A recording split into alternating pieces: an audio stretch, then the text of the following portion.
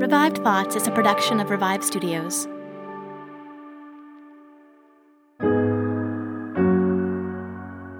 This is Troy and Joel, and you are listening to Revive Thoughts.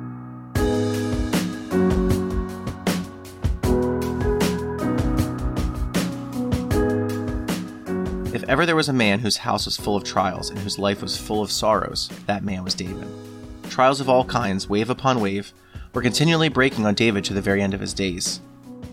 Every episode, we bring you a different voice from history and a sermon that they delivered today. We're going back to the late 1800s to hear a sermon by J.C. Ryle. It was preached in Liverpool. Troy, how you doing? Doing great. Cannot complain. I want to say thank you. We've had several people writing emails, talking to us, sharing that they've been sharing our show and letting us know, but also several people have come in to volunteer to read sermons. It was fantastic getting some of these voice recordings and some of these sermons out, and you may be hearing some of these new voices reading sermons for us. So that's been really encouraging to have just so many new people checking in on our show and learning about us. I'm excited to do a sermon on J.C. Ryle. He's a great preacher, and people kind of know of him. He has a famous book called Holiness, but he's not always remembered when you're listing off the greats of history, but Ryle deserves definitely to have that spot. We've done episodes on him before, and if you haven't listened to them, I do highly encourage going back and checking them out because they're all very, very good. Not because we're so great, but his sermons are just very, very good. But it's been years since we've done one on him, so I'm excited to get back in here.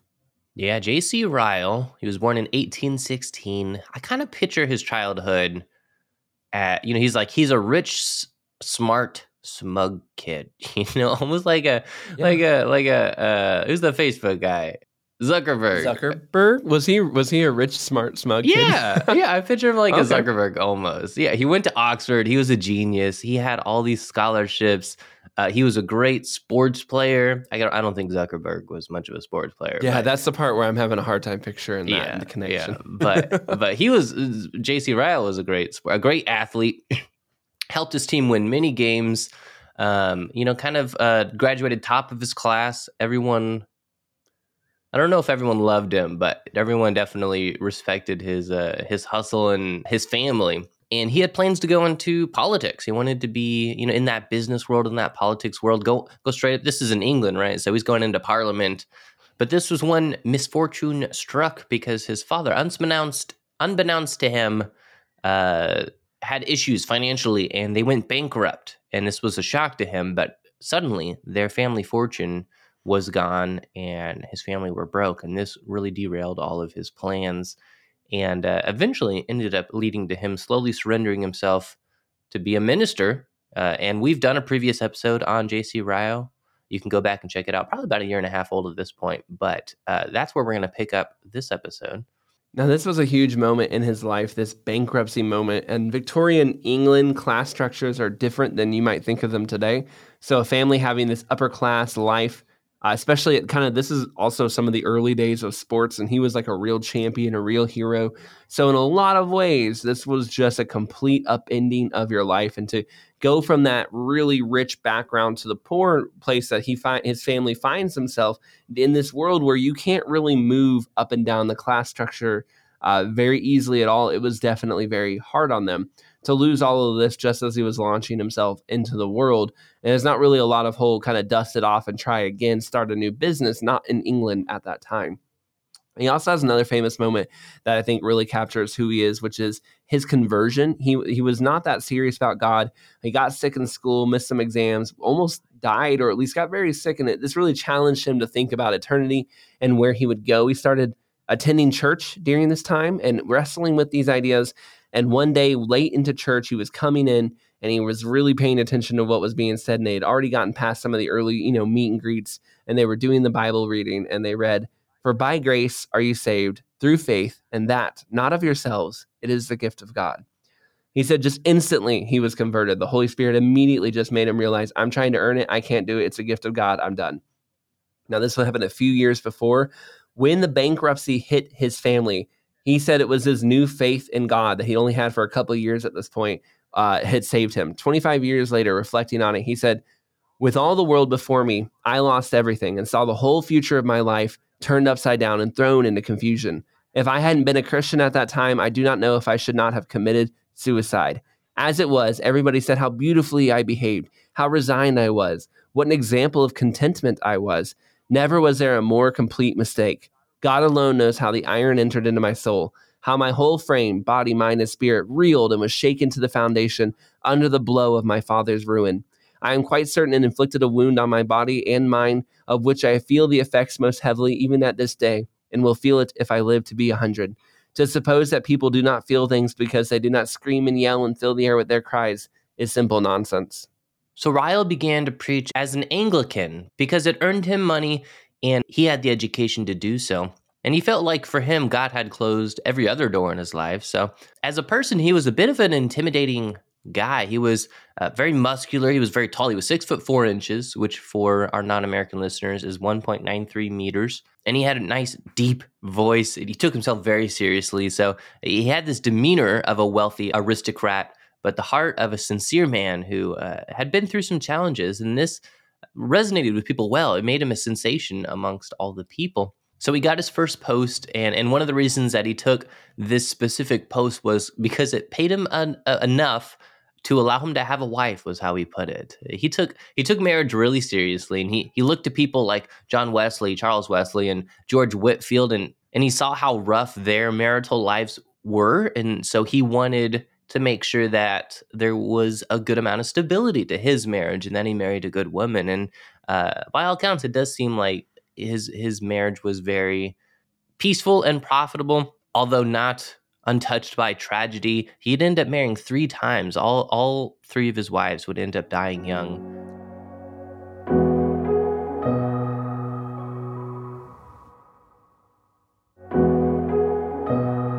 Ryle's life seemed to be one of misfortune and calamity, yet it was these hard times and setbacks that seemed to also make Ryle the man that he was, that took his faith so seriously and made him such a good, both relatable but very sincere preacher. Many of the pastors that we have on our show give advice on preaching. It's something they do a lot of. It's obviously very important to them, and they're considered some of the best at their craft. But Ryle really emphasized what he called simplicity in preaching. He felt far too many were trying to make grandiose or sophisticated works of art, but that this was actually a distraction. He felt from the work of the gospel that they were called to. He had 5 points that he said made a good sermon. You may not agree with them, but I thought they were interesting. Here they are. First, have a clear view of the subject upon which you are going to preach. So you should kind of know what you're going to do and have a clear view of it. Secondly, try to use in all your sermons, as far as you can, simple words. So not trying to paint these illustrious giant pictures, but just simple ideas. Thirdly, take care to aim at a simple style of composition. That means just kind of put it together quickly and simply, not quickly, but simply.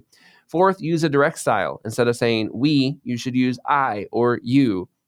And fifthly, use plenty of anecdotes and illustrations. I will say, if you're, looking for the sermon side of church history or thinking about this, maybe you are a preacher and you're considering, what can I learn about these guys? Anecdotes and illustrations are a big deal in the 1800s.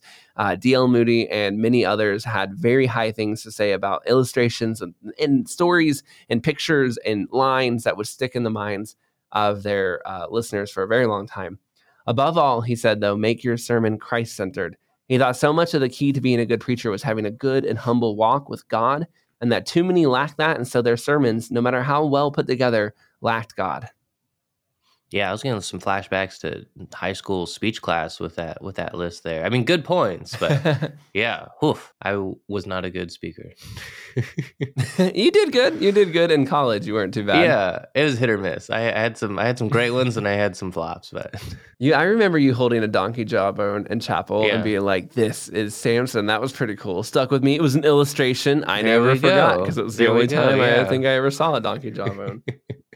Okay, Ryle, faithful preacher, especially in this tough of times, right? This is the late 1800s, so tough time to be a Christian. I feel like this is where science comes on the scene, right? This is the heyday of your Darwinism. This is the heyday of Nietzsche and Freud. They're all publishing works as it comes out, and so the church is increasingly questioning the inerrancy of the Bible. They're questioning if we could really know what truth is. They're questioning whether God was real or not. And in all of this, Ryle is continuing to preach truth. He's solid in his faith. He's solid in what the truth is. In an era where many people were not, many people were adjusting their belief structure to account for these different ideas that were coming on the scene at the time. And Ryle, he genuinely saw himself as a missionary to the lost people of England during a time where many did not stand up for Christ or compromised what they believed. Ryle was an early example of someone who stood firm through it all and helped lead the way for others.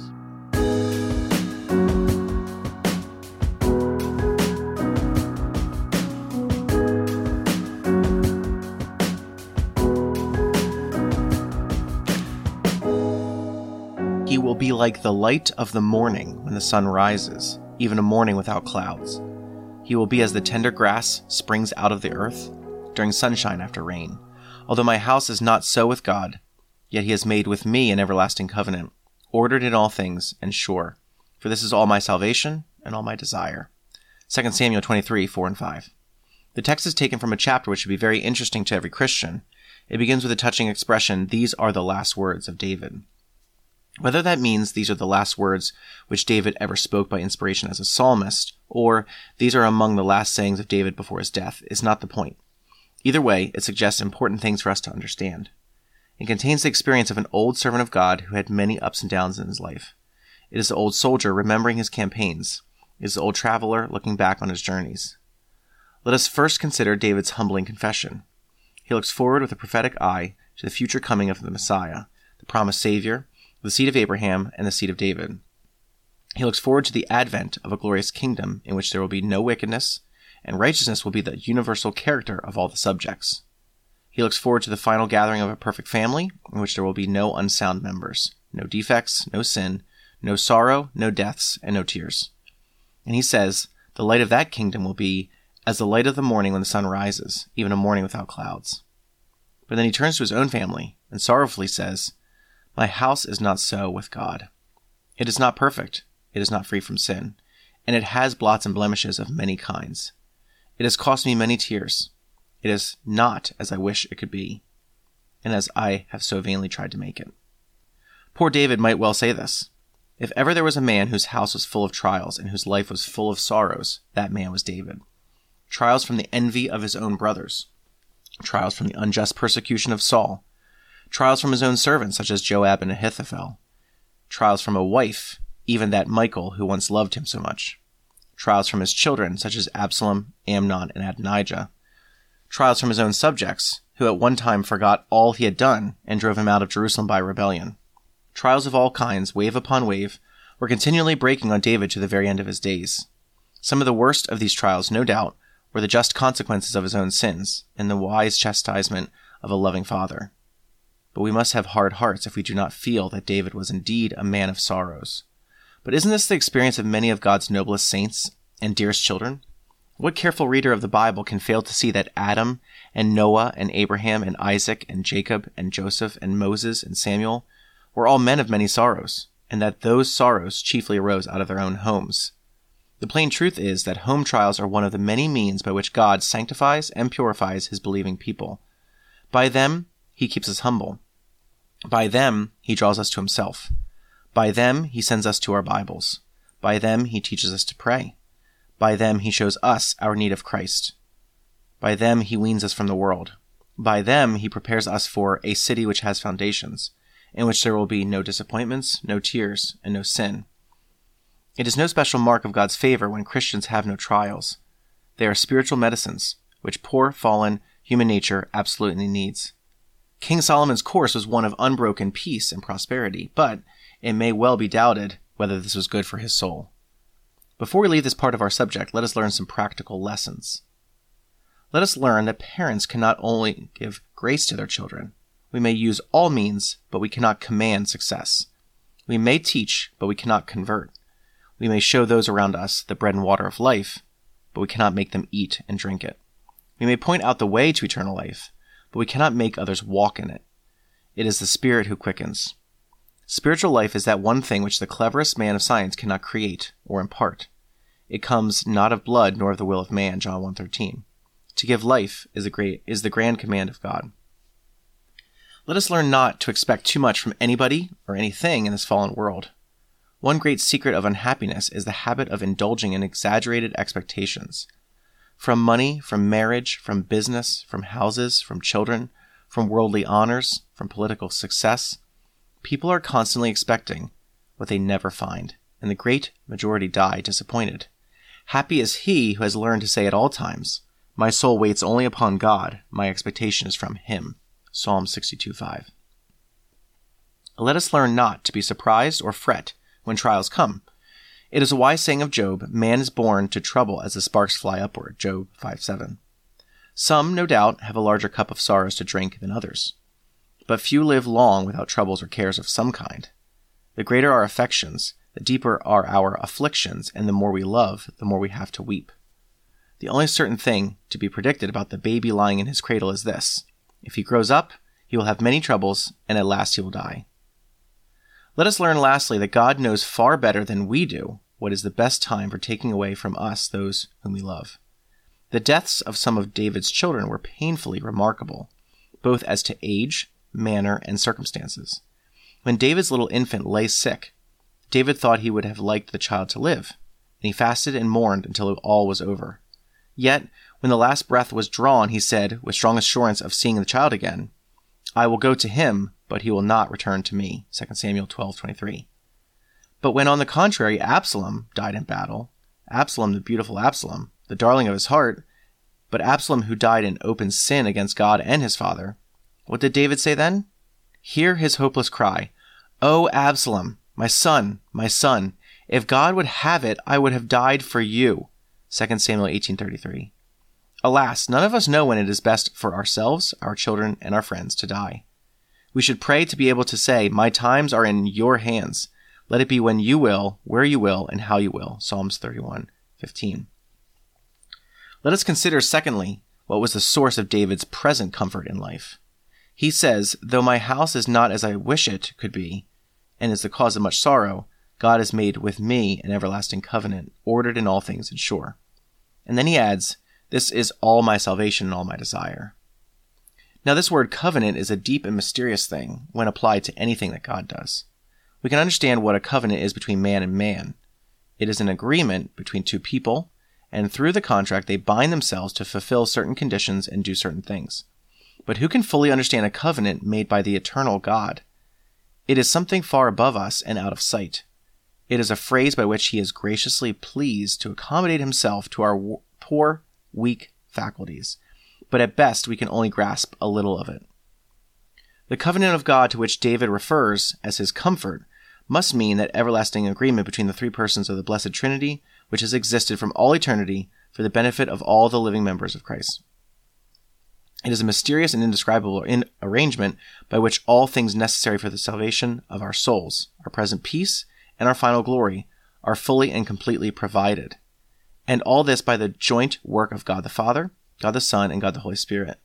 The redeeming work of God the Son by dying as our substitute on the cross, the drawing work of God the Father by choosing and drawing us to the Son, and the sanctifying work of the Holy Spirit in awakening, reviving, and renewing our fallen nature, are all contained in this covenant, along with everything that the soul of the believer needs between grace and glory.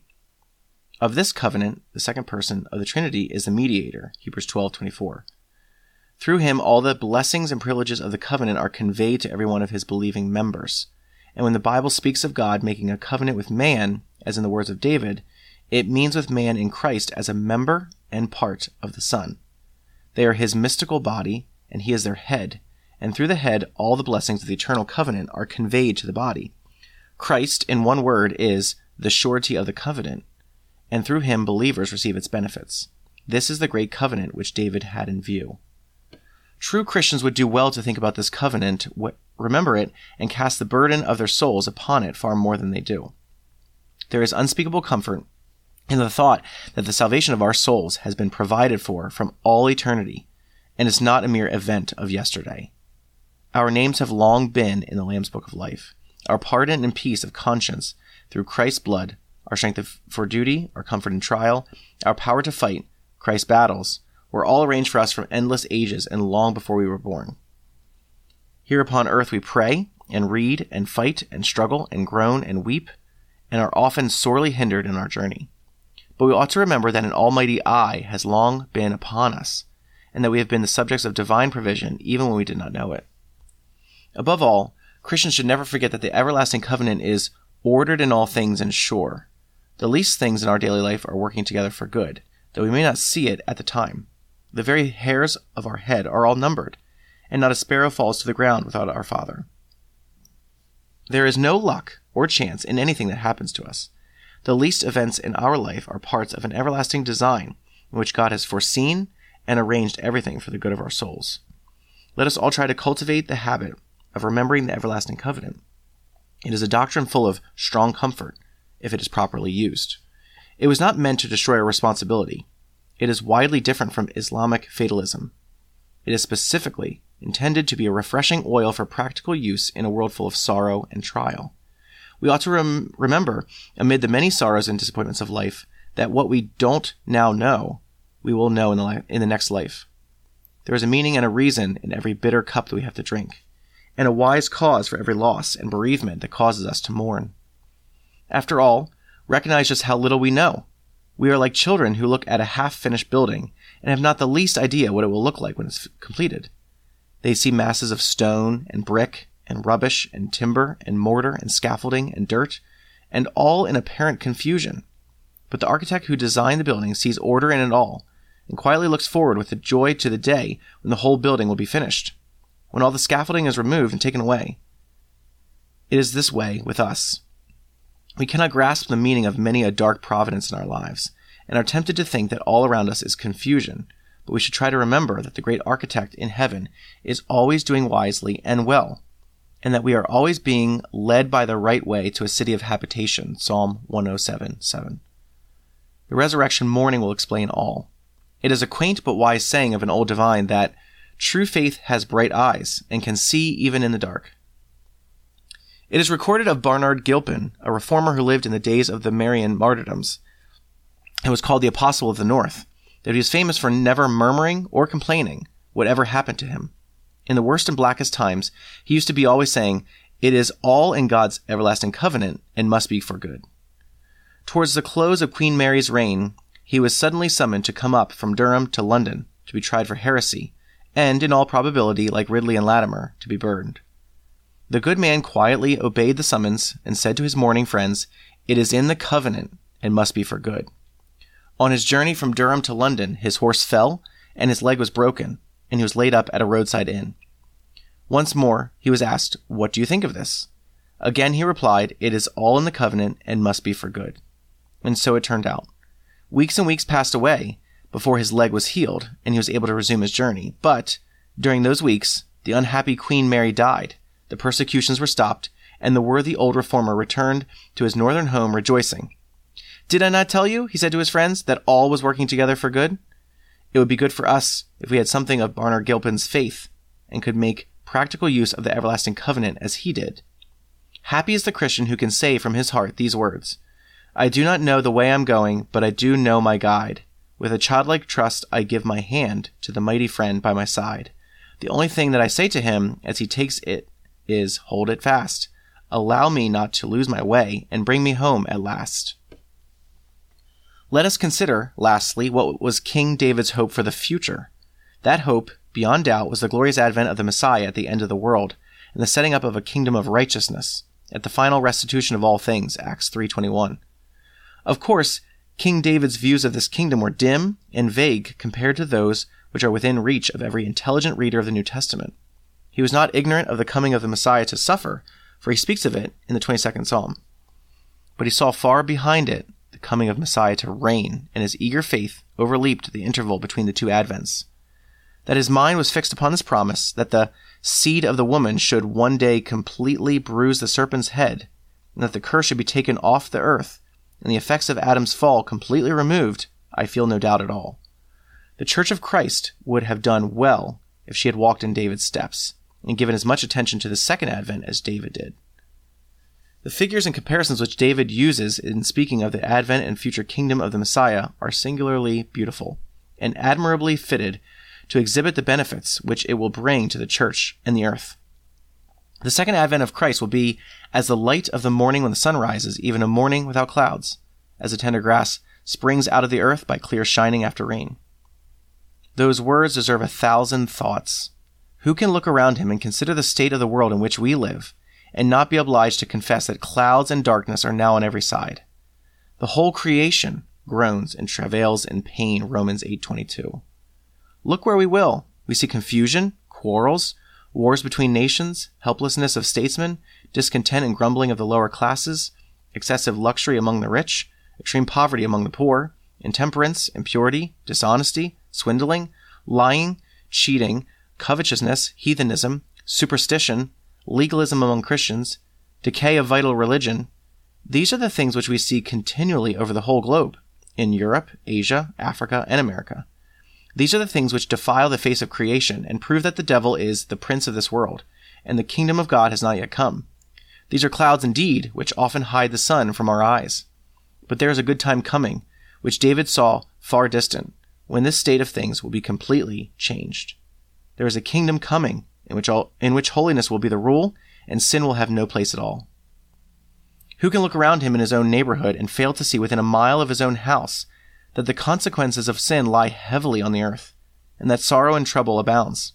Sickness, pain, and death come to all classes, and spare none, whether rich or poor. The young often die before the old, and the children before the parents. Bodily suffering of the most fearful descriptions and incurable disease make the existence of many miserable. Widowhood and childlessness and isolation tempt many to feel weary of this life, though everything which money can obtain is within their reach. Family quarrels and envies and jealousies break up the peace of many a home, and are a worm at the root of many a rich man's happiness. Who can deny that all these things are to be seen all around us? There are many clouds now. Will nothing end this state of things? Is creation to go on groaning and travailing forever like this? Thanks be to God, the second advent of Christ supplies an answer to these questions. The Lord Jesus Christ has not yet finished his work on behalf of man. He will come again one day, and perhaps very soon, to set up a glorious kingdom in which the consequences of sin will have no place at all. It is a kingdom in which there will be no pain and no disease, in which the inhabitant will no more say, "I am sick," Isaiah 33:24. It is a kingdom in which there will be no partings, no moves, no changes, and no goodbyes. It is a kingdom in which there will be no deaths, no funerals, no tears, and no mourning clothes. It is a kingdom in which there will be no quarrels, no losses, no crosses, no disappointments, no wicked children, no bad servants, no faithless friends. When the last trumpet sounds and the dead will be raised incorruptible, there will be a grand gathering together of all God's people. And when we wake up, after our Lord's likeness, we will be satisfied. Psalm 17:15. Where is the Christian heart that does not long for this state of things to begin? It will be well if we take up the last prayer in the book of Revelation and often cry, "Come quickly, Lord Jesus," Revelation 22:20. And now, do we have troubles? Where is the man or woman on earth who can say, "I have none"? Let us take them all to the Lord Jesus Christ. None can comfort like him. He who died on the cross to purchase forgiveness for our sins is sitting at the right hand of God with a full heart of love and sympathy. He knows what sorrow is, for he lived 33 years in this sinful world and suffered himself being tempted and saw suffering every day. And he has not forgotten it. When he ascended into heaven to sit at the right hand of the Father, he took a perfect human heart with him. He can be touched with the feeling of our infirmities, Hebrews 4:15. He can feel. Almost his last thought upon the cross was for his own mother, and he cares for weeping and bereaved mothers still. He would have us never forget that our departed friends in Christ are not lost, but have left before us. We will see them again on the day of gathering together. For those who sleep in Jesus will God bring with him, 1 Thessalonians 4:14. We will see them in renewed bodies and know them again, but better, more beautiful, more happy than we ever saw them on the earth. Best of all, we will see them with a comfortable feeling that we will meet to part no more. Do we have troubles? Let us never forget the everlasting covenant to which old David clung to the end of his days. It is still in full force. It is not canceled. It is the property of every believer in Jesus, whether rich or poor, just as much as it was the property of the son of Jesse. Let us never give way to an anxious, murmuring, complaining spirit.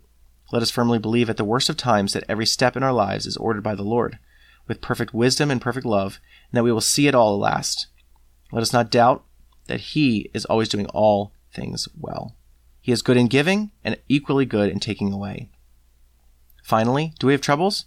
Let us never forget that one of the best remedies and most soothing medicines is to try to do good to others and to be useful. Let us lay ourselves out to make the sorrow less and the joy greater in this sin-burdened world. There is always some good to be done within a few yards of our own doors. Let every Christian strive to do it and to relieve either bodies or minds. To comfort and to bless, to find a balm of woe, to tend the lone and fatherless is angels' work below. Selfish feeding on our own troubles and continual poring over our own sorrows is a secret of the melancholy misery in which many spend their lives. If we trust in Jesus Christ's blood, let us remember his example. He always went about doing good, Acts 10:38. He came not to be ministered to, but to minister, as well as to give his life a ransom for many. Let us try to be like him. Let us walk in the steps of the Good Samaritan and give help wherever help is really needed. Even a kind word spoken in season is often a mighty blessing. That Old Testament promise is not yet worn out. Blessed is the man that provides for the sick and needy. The Lord will deliver him in the time of trouble. Psalm 41:1.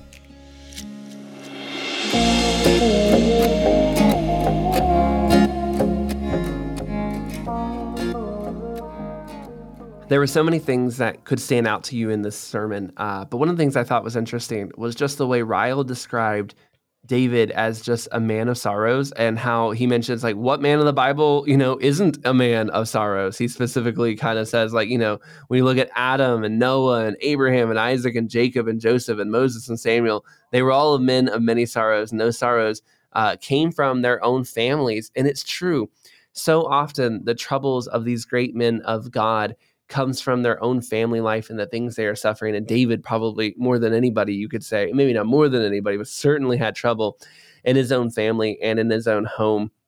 And yet, despite that, Ryle also gives grace to David and goes, David messed things up, but he also knew that his hope was in Christ, and that was longingly looking to him. I think oftentimes we look pretty harshly on people when they fail in certain areas, or they fail in their family, or they fail in ministry, or wherever it is. Yet, as David is closing his life, he's looking to the hope he has in Christ and looking to the hope he has in God. And that is what David should ultimately be remembered for, a failed person who constantly looked to God. And at the end of the day, we're all going to be failed in some area, in some part of our life. And we should all be looking to our hope in God. If you've failed in your family, or you have failed in those areas, you can still, like David, close out your life, putting all your hope in Christ and going, where I have been weak, may he be strong.